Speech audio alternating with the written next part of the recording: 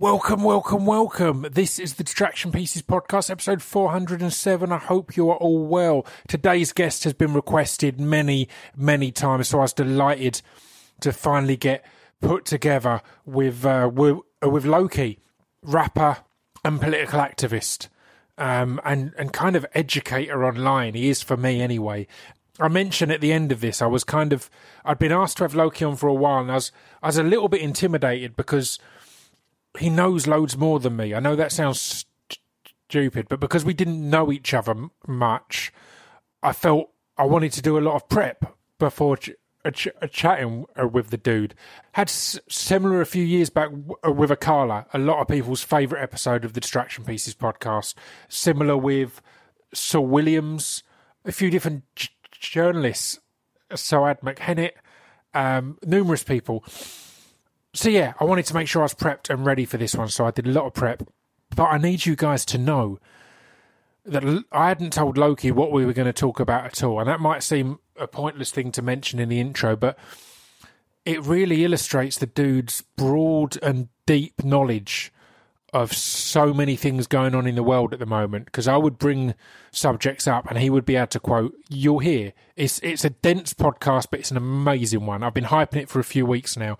I really enjoyed it. I think the dude is hugely important, and I think it's important. I discussed this with Kano and with Dr. Adam Elliott Cooper, and with Getz, even with a few people. I spoke about credible role models and credible examples, and Loki is that. You'll hear his story and his life has made him incredibly credible. I don't know. I don't think we actually got into him being stabbed as a teen, but we do talk about his kind of early interest in political activism and then where all that has led on to. And instead, the reason I think he's important is there's a lot of political activism online now. I think that's great. It's a wonderful thing, but a lot of it isn't. A lot of us can't back up our shit.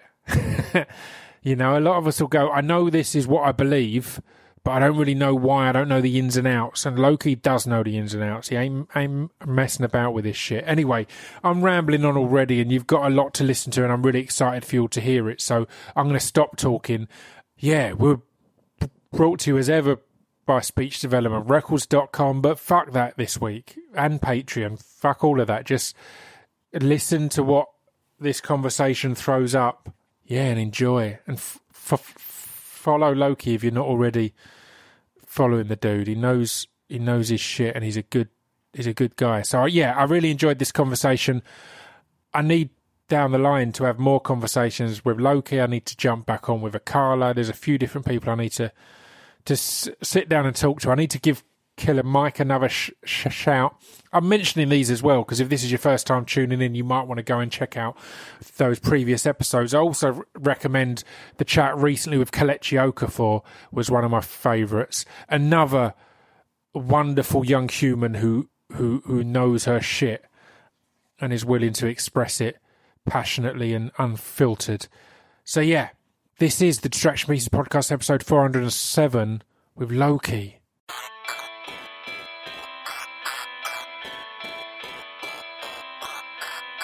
This piece of fiction is the intro to Distraction Pieces. This piece of fiction is the intro to Distraction Pieces. This piece of fiction is the intro to Distraction Pieces. This piece of fiction is the intro to Distraction Pieces.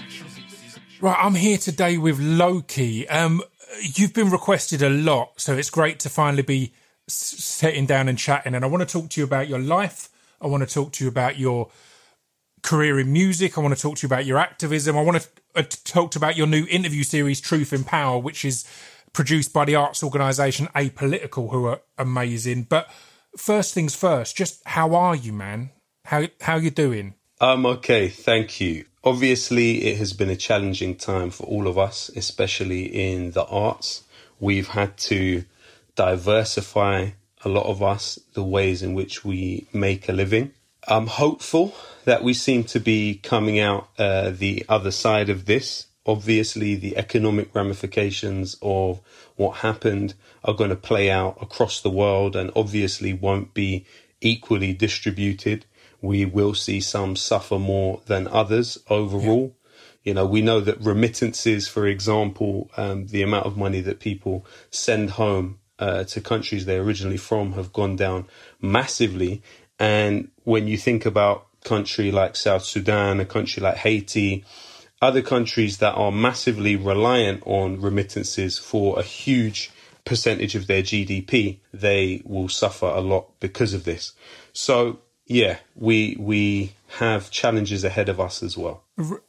Remittances and sending home, just to get straight into it, it's something that's so massively overlooked when people discuss immigration and refugees. Obviously, we're talking, as we speak, we're within a week of troops being pulled out of Afghanistan. Now, this won't be out for a month. So to be frank, between now and then, there's going to be endless tragedies. So it's a tough one to kind of get too heavily into because it's a fucking mess. But one of the things that is coming up a lot is people saying it looks like it's mainly men. And this comes up a lot with immigration in general. So not even talking about the particular horrific situations in Afghanistan. Talk about, it's men, it's young men, they're older than they look, it's older men. But people don't understand that often that's what's needed for one person to travel, to start to plant roots in a country and to work their fucking asses off. The immigrant mentality is nothing to be overlooked. It's not this turn up, collect some benefits and survive. It's so many of these individuals are coming over, as you say, to send money home so their families can survive until they can bring them over too, right? Absolutely. I mean, and even if you look at a country like the UK, it's only 0.18% of the population who are refugees. And if they do have access to public funds, which a lot of them don't have recourse to public funds, they get about £37.50 per week. Now, if you think about that, even if the entire 0.18% of this population were getting £37.50 a week, it's still taking less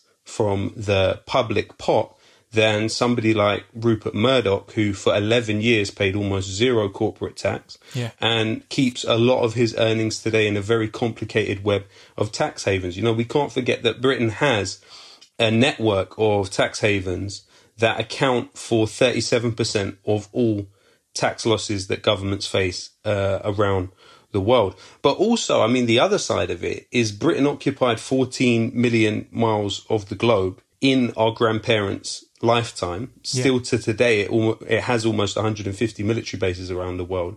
If you look at a country like Afghanistan, where the Durand Line was drawn by the British, separating a community who now in Pakistan and now in Afghanistan in many ways viewed themselves as one part of a contiguous community. That Durand Line split up that community, which was the Pashtun community, and the Taliban largely come from the Pashtun community on that point where Afghanistan meets Pakistan. Pakistan had the Queen as its head of state for the first 5 years at least of its existence, but Afghanistan has been invaded and occupied by the British 4 times over the last 2 centuries. The first time bombs were ever used in Afghanistan, it was the British shooting Afghans from cannons and also using bombs to attack them in 1919, dropping over 300 in one day. Wow. Can we really say that it's fair for an Afghan who in many ways knows Britain far better than British people know Afghans to have no right to come here? After the British Nationality Act in 1947, it was set that anybody from any part of the British Empire was a British citizen. That wasn't rolled back until 1962 with the Commonwealth Act, which took away that right. So at that point, anyone within the British Empire could immigrate freely to Britain, and they weren't migrants. They were people practicing their birthright. I mean, the other part of it also is when we look at the situation now where there's a big, not uproar, but there's a lot of talk about 20,000 people being allowed to come from Afghanistan. We remember the previous promise that was made around Syria. Britain, in the end, gave less than 10% of the people they promised they would give settlement. coming out of Syria. But also across the last 3 to 4 decades, 35,000 people have died trying to get into the EU. And a lot of them were Afghans. And, you know, the war itself displaced 5.3 million Afghans too. So it's important that people have an awareness of that history, I would say. Do you think there's an irresponsibility going on in the media at the moment of on radio and in podcasts, so not even only the mainstream media, of people discussing these subjects without an appropriate amount of research or information? The thing that annoys me a lot is every time I see immigration debated, there's always the argument of why they come into England. Why don't they stop in other countries that are also safe? It's because England is a soft sell or a soft touch or whatever. England takes in the least immigrants of all of Europe. And again, to be clear, we are still in Europe. It was the European Union that we let. Another thing that people seem to argue, you can't leave, you can't up anchors and move England out of Europe. Absolutely. That's just geography. But yeah, it seems to be, there's so many arguments that are constantly used that are so easy to dispel. And again, the simplicity is, it's something like we take an average of, again, I'm saying that and now I can't quote the numbers even though I was reading it yesterday, but we take less than half per capita of refugees than anywhere else in Europe. So they are stopping in numerous other safe places along the way, but we're a country that claims to be great and we shout about how wonderful we are all the time and how we're one of the superpowers, all this kind of thing. Yet when it comes to helping people, we go, oh no, we're only small. Oh no, we're not that good. It's like if we were as good as we claim, then we should be going, well, we want to take more than anyone else in Europe. We want to prove how powerful a country we are. Absolutely. I mean, 80% of the world's refugees are in quote-unquote third world countries. When you look at countries that neighbour the countries that have been subject to NATO or British and US invasion, the vast majority of refugees from Afghanistan go to Pakistan and Iran. The vast majority of refugees from Iraq go to places like Turkey, Jordan, and, you know, maybe some in the Gulf. But generally, it's about having those countries around them absorb all of that pain, really, in many ways, and that displacement. Yeah. And I think, unfortunately, there seems to be, and I don't blame, by the way, just to speak to the first part of your question, I definitely don't blame, you know, individuals for stuff like this. There was something called Operation Legacy, which was a British government policy, which is amazingly covered by a writer called Ian Cobain in his book, The History Thieves, where he looked at this policy, which existed through many different branches of British government at the point where independence was being claimed by countries they occupied. In fact, 37 different countries he identifies, whereby the British government gave orders to either burn, hide, or sink documents that could embarrass or be, and this is the words that was used, that could be used to embarrass Her Majesty's government or for later immoral practices. And what they mean by that is using these documents which the British government had amassed and documented the occupations of these places through, they could be used later to bring legal action against the British government. And the case that revealed it actually was a case whereby people still alive today who had been kept in British camps in Kenya. You'd had examples of people being burnt alive. You'd had examples of people being castrated. Brought the case against the British government recently and won a payout of, I think, about £20 million. But overall, it ended up being about £2,000 per person, you know, because many of them are still alive today. But this was post-Second World War in the 60s, what we're talking about.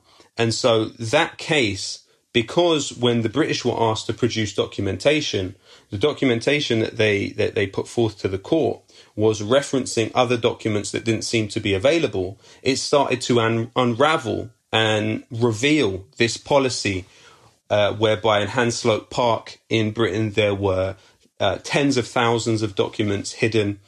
And of course, you know, there's a lot that we don't know really about that period of time. It was said, though, that at the point of partition in India and at the point of the establishment of Israel and Palestine, you did see the burning of documents. There were big plumes of smoke going up from the British embassy.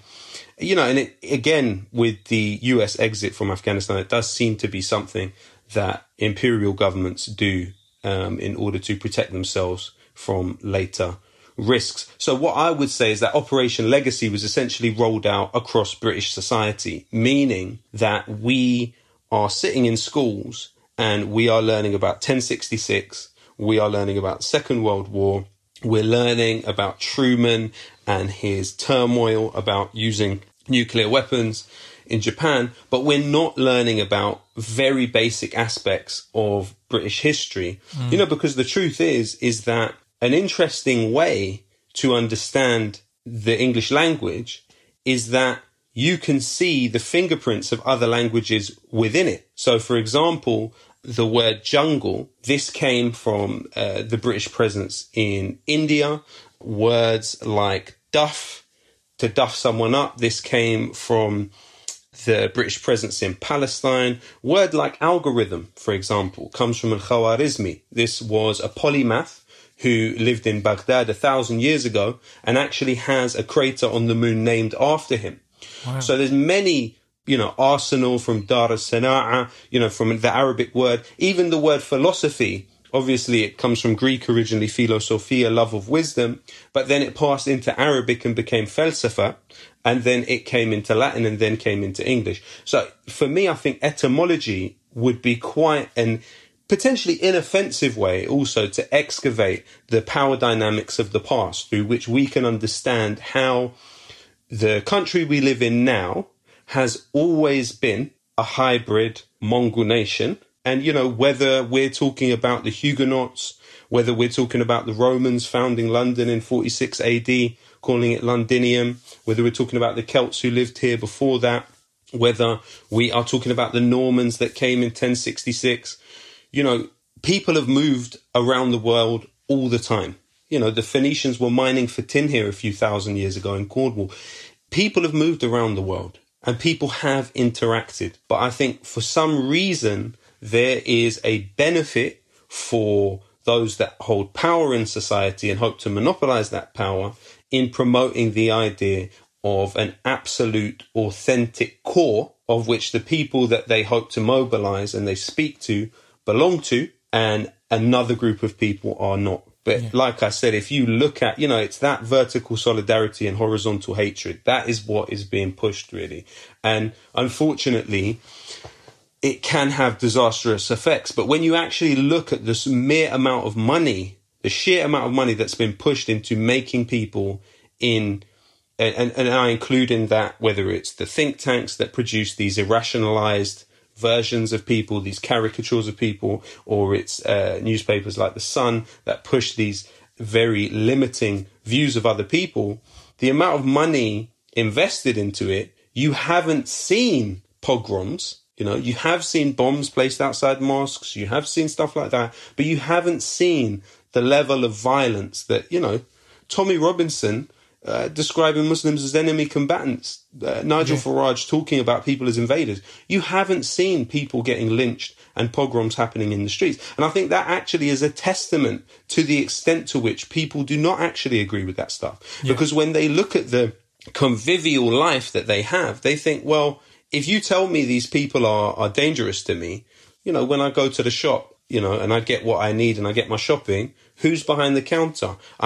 You know, what is the truth about human history is that it's defined by cooperation more than anything else. Even no matter how unjust the status quo is, people cooperate. And I think it's that cooperation that discredits some of the ideas that they're trying to push.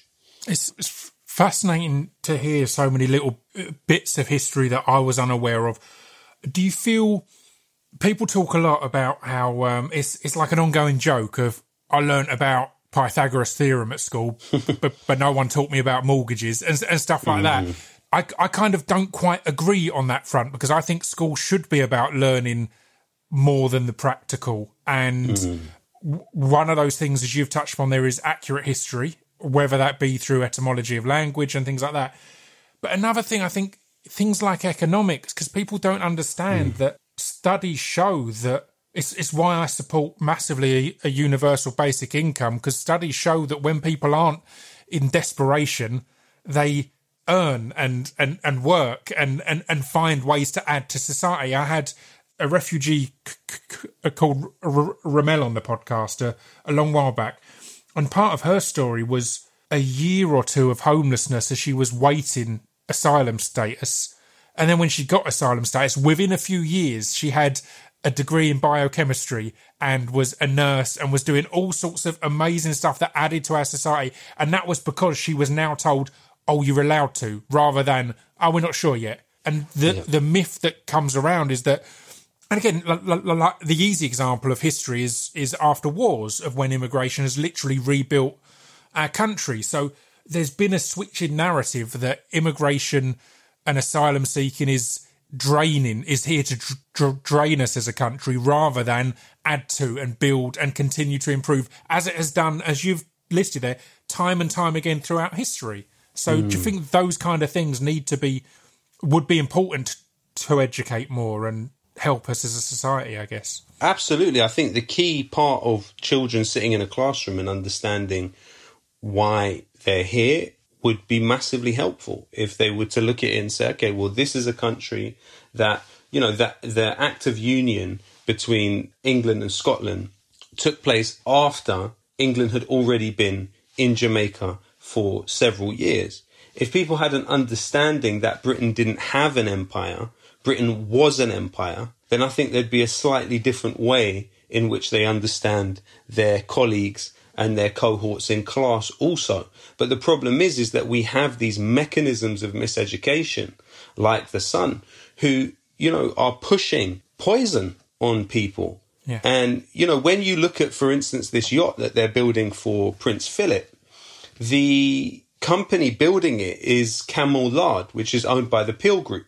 Now, that is controlled by John Whittaker and his family, who are all of their business dealings are based in the Isle of Man. So it's a tax haven. And it's not only owned by the Whittaker family, a small percentage is owned by a Saudi organization called the Aliyan Group. So what we have is this big symbol of patriotism, which is going to be this yacht for Prince Philip, for someone who was born in Corfu, the Prince of Greece, okay, of German lineage. Yeah. And yet somehow this is what people here need to feel is of them. And when you look at the fact that the very company that's building it is in a tax haven and also linked to the Saudis, then you say, well, so what's it all about now? So it seems that the kind of, Arabs or Middle Easterners that you want us to have a problem with are the same people that are sitting next to us in the waiting room in a doctor's surgery or a hospital from services that have been cut by George Osborne and the rest of his adherents to the programme of austerity. Right. Those are the kind of people you want us to have a problem with, the people that are sitting next to us. Yeah. You don't want us to have a problem with people who don't pay their fair share and people who are linked to some really serious violence around the world. It also makes me think about Douglas Murray and his book, The Strange Death of Europe.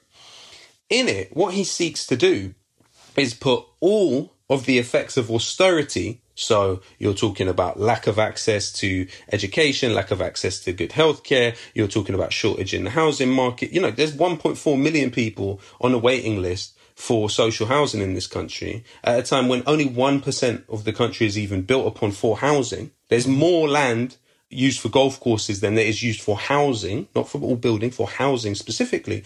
But also 50% of the land in this country is owned by 1% of the country. How can you persuade us that these people coming in getting £37.50 per week who have come from countries that Britain has bombed recently are our enemy when the imbalance of spatial access is the way it is?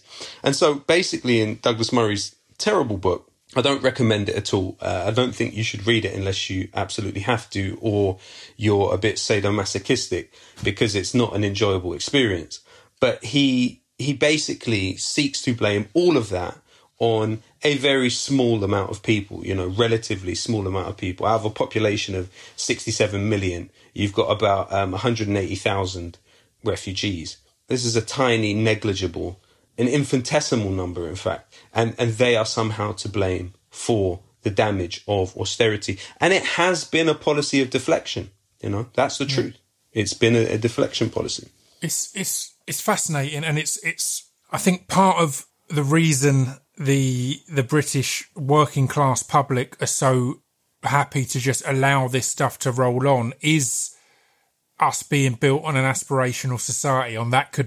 We could be the next millionaire on only fools and horses, essentially. And I know growing up working class, I thought I had a long period thinking that taxes are a bad thing. Like you want to avoid as much tax paying as possible, a bit of cash in hand work here and there, things like that. And then it was only in later life that I was educated to realise how crucial taxes are. And again, how the burden of tax should be completely flipped on its head. It shouldn't be more taxing of the people with the least money. It should be greater taxing of the people with the most money who can afford it. But I think because of that working class thing of a bit of cash in hand work, a bit of this and that, I think that's why people don't instantly get as up in arms about these tax haven companies, these tax haven individuals that could solve so many of the problems of this country, of the working classes, of all classes. And it's, well, I think it's on one level, it's right, because the way that those taxes are being spent, we actually, we exist in a country where you have far more unelected members of the House of Lords than you have elected members of the House of Commons. You have 26 representatives, I think it is, of the Church of England within that structure. You have a royal family that have been found to have vetted around 1,000 different laws that have passed. You had 300 years in which people that don't own property had to struggle for the right to vote for parliamentary representation. It included people being massacred at the Peterloo massacre. It included people being exiled to penal colonies like William Cuffy, the leader of the Chartist movement. It was literally a 300, 400 year struggle. So what we have is a very limited form of representation with very carefully policed parameters of political possibility. Now, when people look at that system and say, well, I don't actually have that much choice around how the taxes are being spent, but then also you look at someone like Nadhim Zahawi, the Conservative minister, this is somebody who he was one of the founders of YouGov, and it was through his company. He still owns 20 million pounds of shares in YouGov, the polling company, through Bolshaw Investments and Birkford Investments. Now, both of those organisations are in the tax haven of Gibraltar. So what we see essentially is one rule for us and one rule for them. We, in terms of the vast majority of us, probably pay a higher percentage on our earnings back into this idea of collective responsibility, which is the taxation system, than a lot of those in really important positions. And, it's a whole art, the way in which they juggle that and move that around and escape what is collective social responsibility. Yeah. I mean, we touched upon school in there, and I kind of want to ask what kind of kid you were, because from reading up, it feels like you maybe got a lot of your education and politicisation at home. Like your dad was one of the founders of Rock Against Racism, which a lot of people seem to forget came off the back of Eric Clapton talking some dumb racist shit, which weirdly, again, he's been kind of in the media again recently, speaking out against vaccination passports and whatnot. So what was your upbringing? What kind of kid were you? Where were you? So what I would say is I grew up with the perception that my dad was one of the founders, but in fact he wasn't. Oh, really? He was one of the members, and he was really, seriously involved and an important part of it. But no, he wasn't one of I think it was three that originally wrote the letter to the NME about Eric Clapton and David Bowie as well.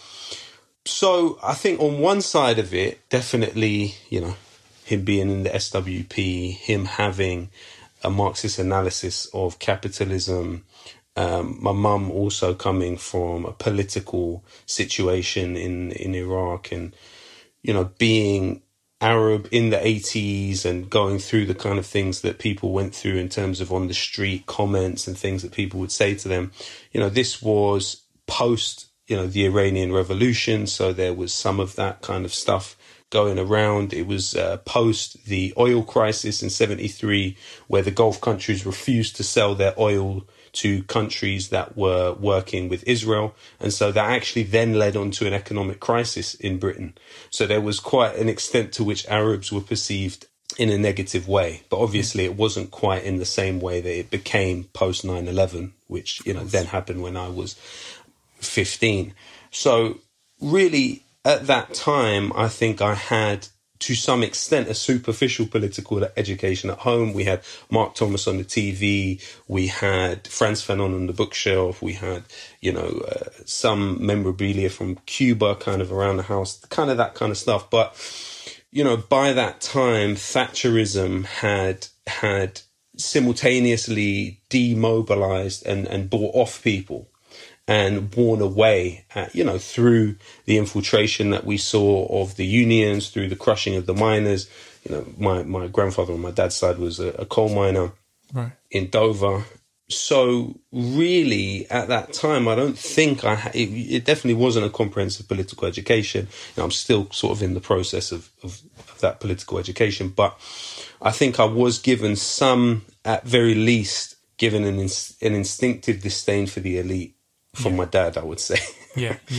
But then obviously the thing was that the things that happened then forced, you know, especially me and you know, my siblings into a position where you start to understand that the state that you're a part of is involved in very extreme violence against people that you feel some sort of affinity to.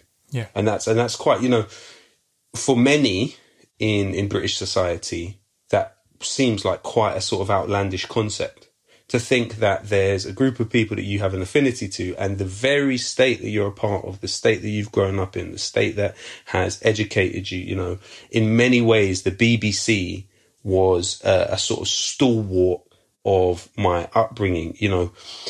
One of the things that was an early site of education for me, and then moved into music, was the radio. Because when I was young, I used to listen to the football on the radio from the age of 8. And then I'd leave it on and fall asleep, and I'd wake up and it would be playing Radio 5 Live, because it was Radio 5 Live that I listened to football on. So I'd start to know these names like Jacques Chirac and all of this stuff, and people found it quite strange that this 8-year-old knew these names and stuff like that.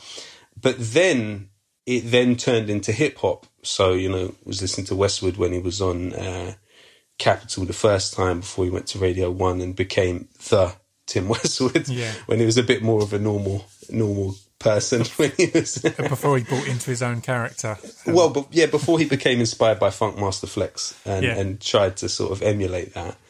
And then obviously Friday Night Flavors, 279, Choice FM. You know, Choice FM came out of the London riots. It was a concession by the British government to say that one of the ways in which they would sort of hope to sort of pacify the black community in London would be by having a radio station which specifically catered to the black community. You'd have a quota of gospel, quota of soca, quota of ragga, quota of reggae, quota of hip hop, quota of R&B. You know, I just lived and breathed Choice FM really for those years. And, you know, so that was really a kind of an interesting way in which some of the stuff that had come from, you know, my parents' own experiences in the world, and then I sort of started to come of age and kind of meet with and converge with some of the ideas that they'd had more in their younger years.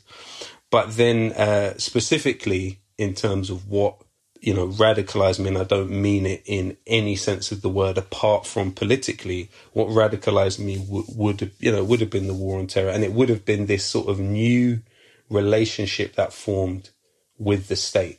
You know, it became an understanding that I was in conflict or contradiction with what the government was doing. And Yeah. so then that criticality just becomes sharper and sharper over the years. And then, of course, Grenfell, you got to understand that the community that I'm part of was criminalized in about 3 or 4 different waves prior to Grenfell. But then Grenfell also then lent itself to a deeper surveillance from the state of the entire community. So first you've got the demonstrations outside the Israeli embassy, which is in the same borough as Ladbroke Grove, as Latimer Road. And so people I knew were getting beaten up by the police and then imprisoned for extremely harsh sentences for skirmishes outside the Israeli embassy at a time when they were bombing Gaza. So that sharpened me and made me more sort of political, more confrontational because of the extremity of the violence that was happening in Gaza and the familial relationships we have with Palestinians, the historical relationship my family have with Palestine, with Palestinians. I felt an affinity to those people. And then, my peers who were being arrested and put, some of them were uni students who had the trajectory of their life altered forever by going to prison. So I also felt a great affinity to those people. Then you had the riots, which, again, led to more integration of surveillance type of logic within the youth services. And I was a youth worker in the area, and I was offered a job actually in 2012. And part of the job was to work with a specific, quote unquote, at-risk group of youth that they knew I knew who had been in prison during the riots and liaise with the Metropolitan Police every 2 weeks. Now, I wasn't willing to do that, but that is just indicative of the kind of commonsensical logic that surveillance was really becoming in terms of the youth services. It's mad to me that what is clearly needed is an increased investment in youth services, and the only way that happened was by the police thinking, well, we need to put these fake youth services in as a surveillance thing. It's like, that's the actual solution. The thing that you're doing as the secret, we're keeping an eye. That's the actual solution. Don't just remove the surveillance bit. And this is the problem. Put all the energy that you're putting into that. Absolutely. It's madness. Yeah, absolutely. Absolutely. And then, unfortunately, this story doesn't get anywhere near the right direction. It just gets worse and worse, obviously. Then was the Syria situation. Now, it's well documented by conservative writers like Peter Oborne and others that MI5 and MI6 had differing policies when it came to the Arab Spring. MI5 were trying to avoid domestic trouble, obviously. MI6, however, were involved. There's a lot of evidence on it in the passage of young people from this country into the theatres of war, which was Syria and Libya, right? So what happened was, and even Shamima Begum, the thing that is never mentioned about Shamima Begum is that when her and her friends, who were 15-year-old children at that time, first went to Syria, it was reported that the person that picked them up and helped them across the border from Turkey to Syria was a spy of US coalition forces. That's not me saying that. That's Reuters saying that. That's Reuters saying that. Now, why is it that Shamima Begum is supposedly more accountable than an intelligence service from a NATO nation? Yeah. And, and as I say, it's documented, it's been argued by others. My belief is that this community was one of those communities that, through a confluence of things, through a feeling that they were outside of acceptable political expression, feeling that they were not allowed to really have their ideas absorbed by the political system here, and one of them that went off to Syria was a young guy that was imprisoned during the demonstrations outside the Israeli embassy. But also that it involved MI6 and other intelligence services in the Middle East. So this community then was tarred with that brush to a certain extent. What did they call them? The Westway Warriors was a few articles that were printed on it, as if there was something exceptional to this area, that it produced these young mainly North African, disgruntled Arab Muslim men who went off to fight in a theatre of war. When, the fact is that the British Army is recruiting in schools all the time and trying to lead kids towards, fighting in the Middle East all the time. It's just there's a slightly different way in which these young men were groomed, were misled, and went off there and threw their lives away, basically. And so then what that then led to was further surveillance. And again, while this whole thing is happening, I'm not entirely aware of every single step of it and the intricacies of the way the state does this. So it's able to use this group of young people as mercenaries to some extent, as a battering ram, but then also it further entrenches surveillance logic within the communities that they come from. And then obviously the fire at Grenfell, which was literally is opposite the flat I live in, and a young man who I'd known from the age of 14 died in there with his entire family, from his little brother who was 4 to his mum, and we saw one family at the window for an hour or so. 3 generations of the same family died in that fire. So when you think about all of those things coming together as a perfect storm, you can understand why I became the kind of person that I am. Essentially. And so I think that, all of us are products of our time and our context. But yeah, those things definitely left their fingerprints on me in a major way. I want to come back to that, that change, I guess. But something you touched upon a lot there is something that plays on my mind a lot as well, is the demonisation of terrorists, which sounds like a really odd thing to say, but I think it removes all nuance. I had a chat on here with Suad McKennett, a journalist who uncovered the identity of Jihadi John and spent a lot of time interviewing extremists, and she got a lot of stick for it because it was seen as why you go in and sympathising with the enemy. But her belief was that we need to understand. We do better by understanding than by demonising or oversimplifying.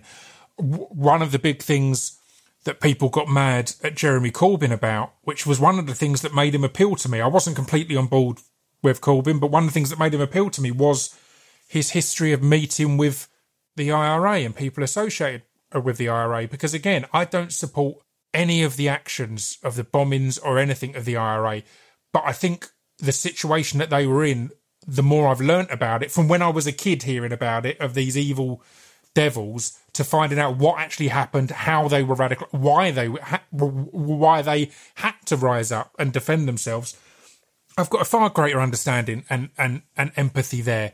And I think one of our problems in society is it needs to be a black and white. It's like, oh, here's the new bad guys. These are the latest bad guys, rather than an understanding. And that can even be to extent, as you were saying there, of the greater understanding we have, potentially the less radicalisation that there will be, because we'll understand why these young people are being radicalised and what is tipping them over the edge. So, yeah, what do you kind of think we can do there as such to recalibrate that? Well, I think firstly we need to understand the nature of what it is that we're talking about. On its worst year, terrorism is believed to have caused the deaths of 25,000 people across the world.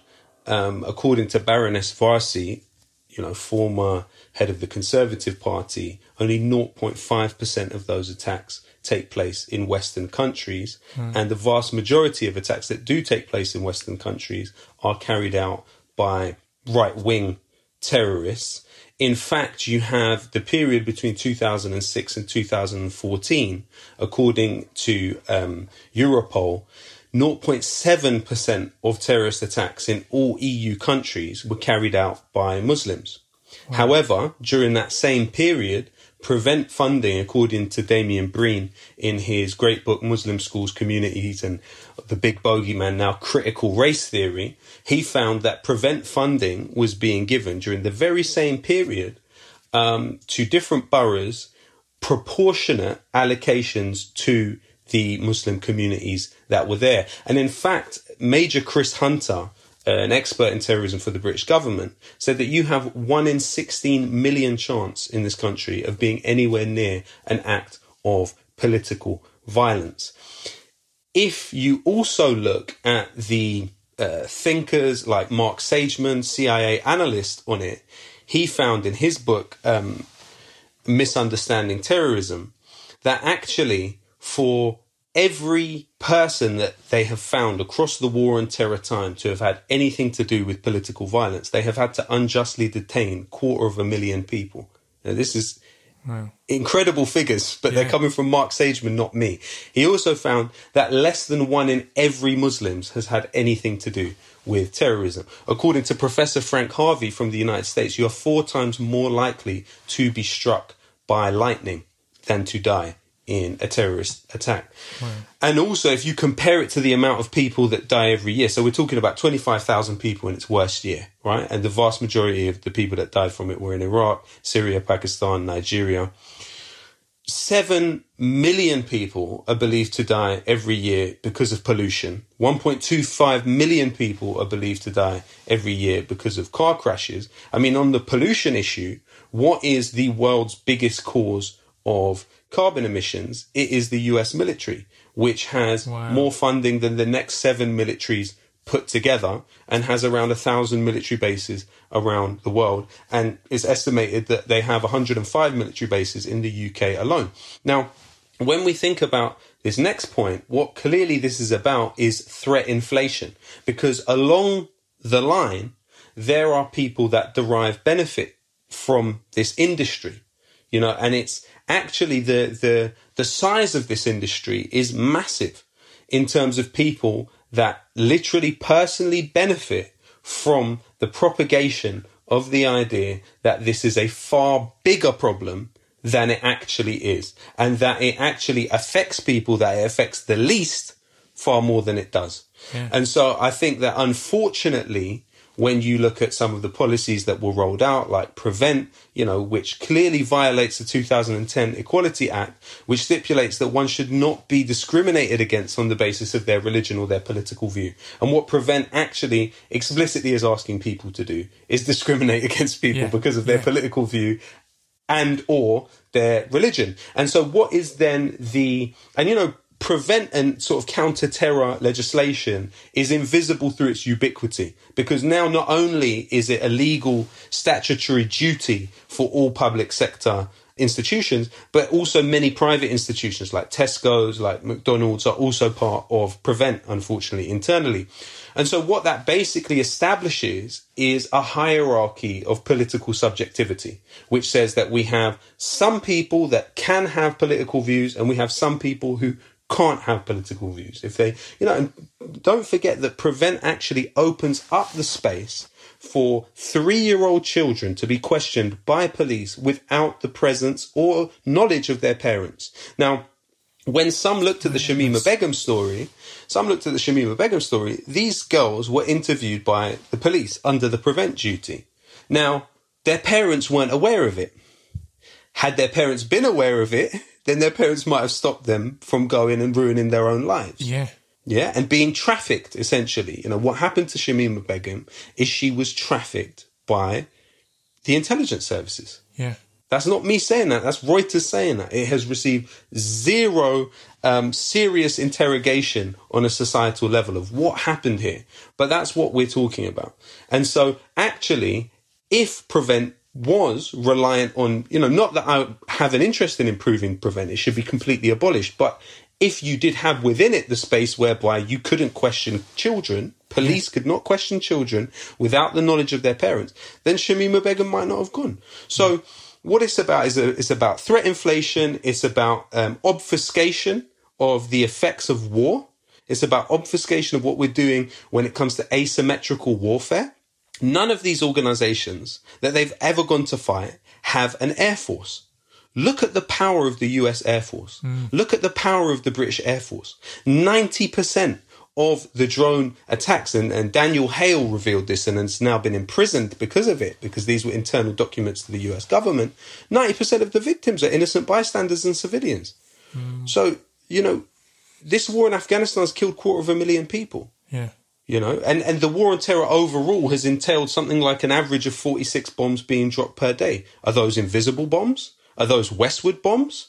You know, what are those bombs? You know, and what havoc do they wreak on people's lives is the question here. Yeah, it's mind-blowing.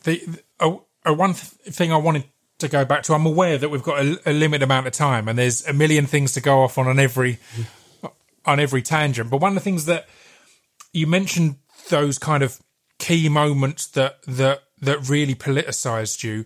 How have you found that in balance with your music career? Because I remember reading places like a political rapper, Loki, and I'm thinking, I don't remember his raps being particularly political. When I went through a similar thing, I had one or two political songs that got used in marches and stuff, and I'd speak out, I'd go door to door with Billy Bragg in Dagenham to get rid of the BNP and all sorts of things like that. And I was seen as a political rapper, and I was like, well, no, my stuff, there's a lot of social commentary. There's a lot of bullshit in there as well, but there's a variation of stuff. So how have you found that as a rapper, the blurring of those lines? I mean, I know you took one of my favourite things. I love seeing artists talk about this. When you took 4 years off to essentially educate yourself more and to live life and come back, you know, as an improved human as such. But yeah, how do you find that, the balance between Loki, the political rapper, and there's no commas in there or no pauses? Well, I mean, I got a qualification as an English teacher during that time. Yeah. I got a qualification as a personal trainer. I worked in Calais as a translator during that time as well. And I got a master's too. But the thing with the kind of the trajectory has been, I've got more and more, you know, passionate, more and more animated. And obviously these issues have got closer and closer to home, actually, as my life has progressed. So I've gone from, I think, being someone who was rapping in school with my friends, and then one of them had a brother that went to the open mic at Deal Real, so he suggested we go, and, you know, me, you know, wanting to stand out, going there, rapping as, you know, Loki, and then the original Loki comes, you know, the original Loki to that open mic, and then me battling him for the name.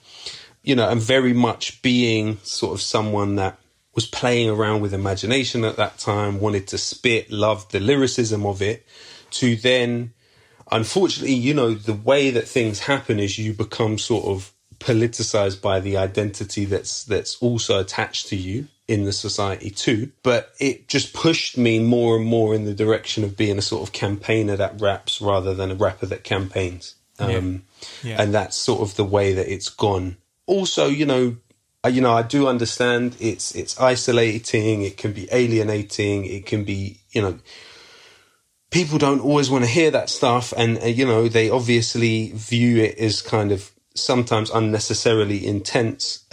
Sometimes it's just more intensity than they want. You know, it's not easy listening, I'm aware of that. But yeah, it can kind of push you away from the music industry, but then you also do find an audience that are interested in hearing what you have to say. And they're also trying to work out a way to change society.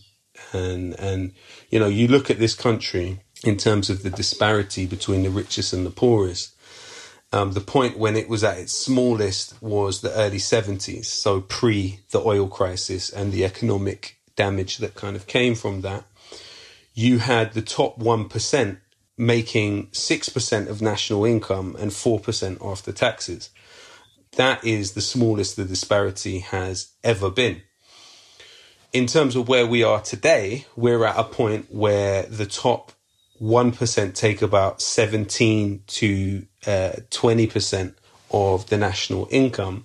And obviously not in terms of quality of life, but in terms of inequality and disparity of wealth. That is pre-World War I levels. Wow. Because obviously World War I and World War II particularly required public expenditure and you know, the social mechanisms through which people's lives got a little bit better. But it's those very mechanisms that are being worn away. And, you know, what are key understandings as human rights in British society, like education, healthcare, and housing. These are supposedly things that Britain believes are human rights, but they're being turned more and more in the neoliberal era into privileges. And, there's many examples of stuff like that. But my point is that it connects with people who are also currently involved in sort of campaigns to improve society and to really change things for the better in a way, even in a situation where the parameters of what is politically possible are so narrow. Yeah. You mentioned it getting overwhelming and intense at times. How do you balance that for you? Because one of the first times I became aware of you was I've always done a lot with mental health charities. At 21, I lost one of my best mates to suicide. I'm so I know sorry, you've brother. had that with your brother at a young age as well. So I remember seeing you doing work with Mind and stuff like that. Right. With that kind of in mind, what do you do to make sure you're all right in these times? Because I there's some shit going on in the world. I'm like, I need to go and get educated by Loki on this. I need to go on Instagram or on Twitter and find out what direction I should be going in. But how's that for you to have all of that? Because again, it's not like it's, the Israel-Palestine stuff happened. It was quiet before then. It'll be over soon. It'll be quiet after. It's a constant thing. There's so many things going on in the world that it's not this, we have a breather now. How do you look after yourself and how are you in that respect? Well, I have to be honest with you. I was able to reach quite a good breakthrough by talking to actually someone that I work with on this Apolitical series. Big up Apolitical. The Truth to Power series is out there now on YouTube. But talking to a friend who I work with on that, he basically brought to my attention something called serotonin and how important it is in the regulation of panic and anxiety, and your brain produces serotonin. Now, what I found was that when people have had trauma as a child, it sometimes impedes their brain's ability to produce serotonin, therefore in later life making it harder to regulate fear, panic and anxiety. Now, having an awareness of that and using music to sort of calm me in those moments was useful to some extent. Using music to kind of explain that process was also useful to some extent. But particularly, there's something called 5-HTP, which is a supplement that towards the end of last year, I took. Obviously physical activity. I'm someone that does Kung Fu a couple of times a week. It obviously releases the endorphins and helps massively. One of the things that I think it would be great if young people could learn more is sort of de-escalation, keeping calm and how to cope with anxiety. I think it would be great if we had something in schools that was helping young people with that stuff, because I think it's such an essential skill, not so much skill, but sort of muscle to develop, because, you can't develop that muscle in one day, but you have to. It's even like, the thing with trauma is it forms certain synapses within your brain and leaves a physical fingerprint on you, which is then activated in later situations. And it can also even affect the empathic responders. It basically informs the way we react to situations and can leave us really in a state of hypervigilance. And so, like I say, finding those ways, one of them was this 5-HTP, which helps with serotonin production. This stuff, it did really help me, because we are talking about, without, saying sort of woe is me, we are talking about consecutive, quite serious traumas. And so in order to deal with them, you do have to be quite proactive, creative and sort of imaginative in the ways that you can find to function successfully on a daily basis. It's great to hear someone talk about that, because again, I think one of the greatest myths of society is that we're just going to cope and we're just going to get by, it'll be fine. Society has changed at such an alarming rate with technology, Absolutely. with social media, with all sorts of different things. Of course, we're not built to just go, all right, cool, I'll handle this. And finding the right balance of things for you as an individual is absolutely key. One of the things that you touched upon there, which I think would help a lot of people, was Kung Fu. And you talked earlier about wanting to change the world and wanting to change society. And that is a hugely overwhelming thought because it's massive. It's like, right, where do I start? Where do I begin? One of the beautiful things about any martial art is that you learn quite quickly, is that you can't learn quite quickly. It's got to be, it's true. 1,000 reps and so on and so forth, over this period of time. And that's something I think that would be really helpful in the ever immediate society that we're building, in the world where one-click ordering had to be invented because 3 or 4 clicks was too much to go through to get the thing that we want. I think that's something that we could all learn from hugely as well, is that stuff takes time and stuff takes practice, and it's small developments rather than I want to be Bruce Lee. And if by the end of the month I'm not Bruce Lee, fuck it. Kind of thing. It's that thing of, right, no, I'm not, but I've got better at that and I've improved here. And I used to do a bit of Brazilian Jiu-Jitsu and things like that. I would be losing at everything. And then I'd get one transition or one moment, and that'd be like, oh, shit, man, it's coming. Yeah. It's coming. I got that. I had that improvement. I think specifically Jiu-Jitsu is like that. You have to be willing to be pretty bad and sort of rolling around in someone else's sweaty armpit for at least a year. It's because it's one that you can't particularly drill on your own. Whereas most stand-up martial arts, you can drill with a bag, you can do with pads. Brazilian Jiu-Jitsu, you have to do with someone else. So you have to be losing to someone for a long period, which is powerful. Absolutely. Yeah, the humility that comes with it is, must be massive. Yeah. It's an interesting one. So how key is that in your life, in those lessons, I guess, that it is a constant battle rather than we should solve this by next year. Like, no, we're not going to solve it. There's no solving it. There's improving it and improving it and improving it. Yeah, I think also having one of the good things about uni and about the Kung Fu is that it gives you a kind of new relationship. Obviously, not everyone would have been like this, but it gives you a new kind of relationship and humility in terms of your teachers, sort of the example set by them. I think also just having that regular place to almost shed your skin, because as you'll know, when you're going there and training for 2 hours intense, you're sweating a huge amount and you're almost walking out kind of a new person. And so even if you go there with a lot of the concerns of the day and things getting you down, you go through the motions and you do the training, you come out of it feeling fantastic, feeling fantastic. I think I highly, I wish I'd started younger, but I highly recommend it to everyone. Absolutely. 100%. Well, I'm going to wrap things up as we're over an hour now, but there's two things I want to touch on. I want to end on a little bit more about this new series, but a thing that made me excited to talk to you was the way you presented things on social media during the Israel-Palestine, the most recent escalation there, because you obviously speak from education, from knowledge and experience, like having been out there in 2009, visiting the camps and getting arrested in the camps and all sorts of things like that. But the thing that really struck me was you didn't just go, look,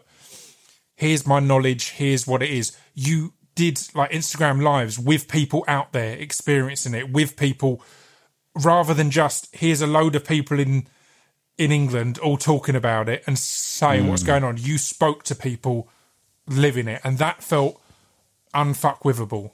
It felt like it's like, right, no, you can't question this. Like, you can question any other commentator from the UK who's not out there experiencing it, but when you're sitting there having these conversations direct. It felt important, man. So amazing. Like, how was that, and what kind of made you take that approach, I guess? Well, I'm honoured that you noticed, and were sort of tuned in and saw that stuff. That's great, man. Well, I mean, the thing is people that have been affected by this situation, this is the longest anti-colonial struggle in recorded human history, the struggle of the Palestinians for their rights, for their freedom, for self-determination, has, the people that have been affected by it are all around us. There will be people that have experienced that displacement close to us, definitely in London, but also in other parts of the UK.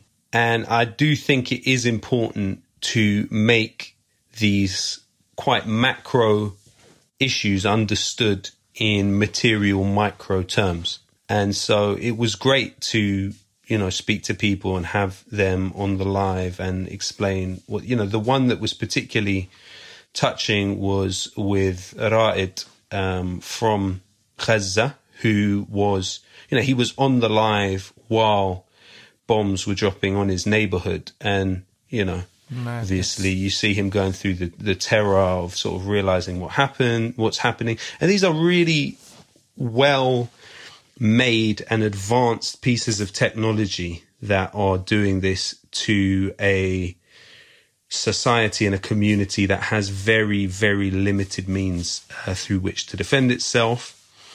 And also a lot of that weaponry is made here in Britain. And so that was often a link that I was attempting to make people understand that the factories that are producing this kind of stuff by a company called Elbit Systems are in places like Birmingham and Leicester, communities with high proportions of people whose origins are Pakistani, who would also disagree with the Indian occupation of Kashmir, that Elbit Systems also sells weapons to the Indian army that are then used in Kashmir. And that was a beautiful thing to see as well, because it was stuff that people could do. Seeing on your Instagram, people going and protesting these factories to be able to do something tangible, because that's the hardest, often the hardest absolutely. thing in this digital politicization and activism era of what can you do that's actually going to make a difference. And that was great to see tangible shit. They're like, go here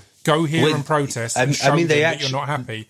Well, they actually shut down a lot of these, this organisation Palestine Action has been relentlessly shutting down these arms factories, and with them, and in previous examples, whenever the cases have gone to court, which they rarely do, by the way, because the arms companies do not want scrutiny, when it's argued that we did this to stop war crimes being committed, there isn't a jury that has found anyone guilty of what they're being charged with. The cases always seem to get acquitted and also the companies have an aversion to being put on trial. And so what Palestine Action did, particularly during this latest campaign, was shut down a factory with the help of the local community in Leicester for 6 days. So in terms of costs to the company's operations, that is quite massive. And, that's the way you do it. You interrupt the passage of power in the ways that you can. And, Palestine Action are definitely setting an amazing example. In terms of the Truth to Power series with Apolitical. So this is on YouTube.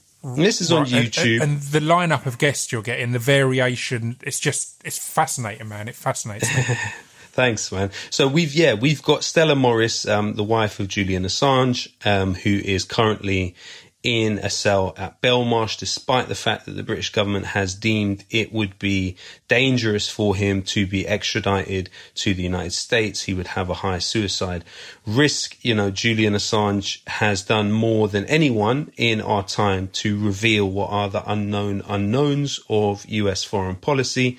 We can't forget that they took millions, I think 33 million classified actions in the first year of the war on terror alone, and spent 5.5 billion in keeping those documents secure. You know, stuff that WikiLeaks have done is basically showing us how our money is being spent, particularly US taxpayers around the world, in ways that we probably would disagree with if we had a choice. And, you know, for that, he is being punished and situation's getting worse and worse. You know, his life is at risk at this stage. And Stella Morris spoke beautifully about that in the interview that we did. We also, on this Apolitical series, have an interview with Marcia Rigg, who's the sister of Sean Rigg, who was killed by the Metropolitan Police.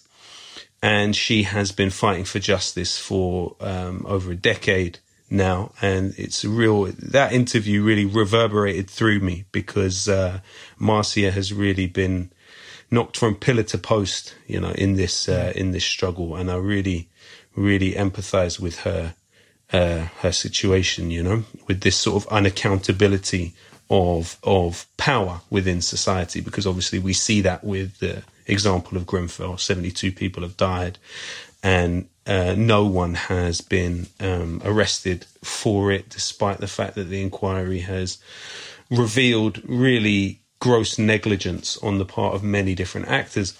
In terms of some of the other interviews, we interviewed Ahad Tamimi, who famous Palestinian child prisoner, taken prisoner in the state of Israel. You know, one of the great inspiring things that Ahad told me about was when the children that she was also imprisoned with turned their cells into a school. And when the Israeli occupation authorities took away their books and their pens, they went on strike and refused to come out of their cells until they were returned to them. And now, you know, her experience has pushed her to want to become a lawyer, and she's studying law at the moment. So that was a great interview with her, for sure. In terms of other interviews, we also had Roger Waters, which was, you know, a real experience. He's a fascinating human being, for sure. Yeah. Yeah. So there was that, and we also have done Naomi Klein, which was great, talking about, you know, the fact that we are, despite, you know, the fact that NASA, that fossil fuel companies like Shell have had internal studies which have shown that the climate is being changed by the use of these fossil fuels. We have been, it's not even sleepwalking. We've been in a position where $5.5 trillion of subsidies globally are given by governments to fossil fuel companies on an annual basis. In the United States, the Environment Protection Agency only gets 0.2% of the annual budget. Here, it's only 0.13% that the organization which is tasked with regulating companies on environmental stuff gets funding too. So this massive imbalance of power towards a very small, tiny slither of humanity who are able to manipulate regulations and use public funds to harm us. You know, what is this going to lead to in terms of the livability of human life, and how important it is that we put steps in place to change it? But then also, you know, we spoke to her about the Green New Deal and the necessity of extraction. You know, 50% of carbon emissions come from extraction. And so I was able to sort of ask her about that. We can't forget that also Grenfell wouldn't have happened without the Kyoto agreements. You know, the installation of insulation on people's homes was off the back of the government having the obligation from the Kyoto agreements to lower carbon emissions. So I asked her kind of about that, how that fits into this idea of the Green New Deal that she is pushing hard at the moment. And yeah, we interviewed some really, really interesting people, man. And I really appreciate you, and big up Joe from Covered PR as well, helping put us together, man. And I would love to keep in contact. And like I say, man, I really appreciate you giving me the chance to speak to you. Mate, it's been an absolute pleasure. And as I said, it's been a long time coming. You've been requested for a long time. Wow. Do you know what? At points, I think I've put it off because I felt underqualified. because I'm watching man. so much of your stuff and learning from it. So Never, it's been great never, to sit never. down and have this conversation, man. And yeah, Absolutely not, man. let's keep in touch, and we'll do some more shit. Yeah, for sure, Well, bro. thank you very much for your time, man. It's been a pleasure. Thank you. Take care, bro. Anything you need, let me know, man. Much love, man.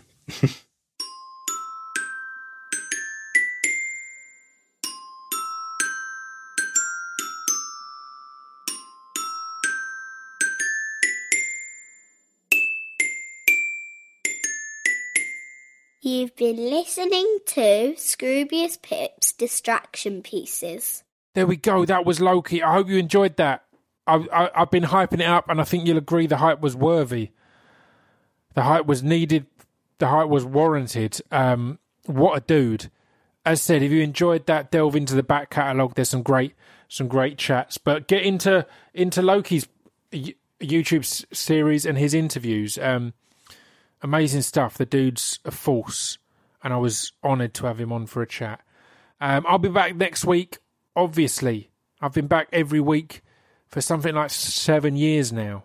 Of course I'll be back next week. So until then, stay safe and stay sane. Ta-ta. I'm on a squeaky seat if you keep hearing that noise. I don't know if that was picking up initially, but I don't want you thinking I'm farting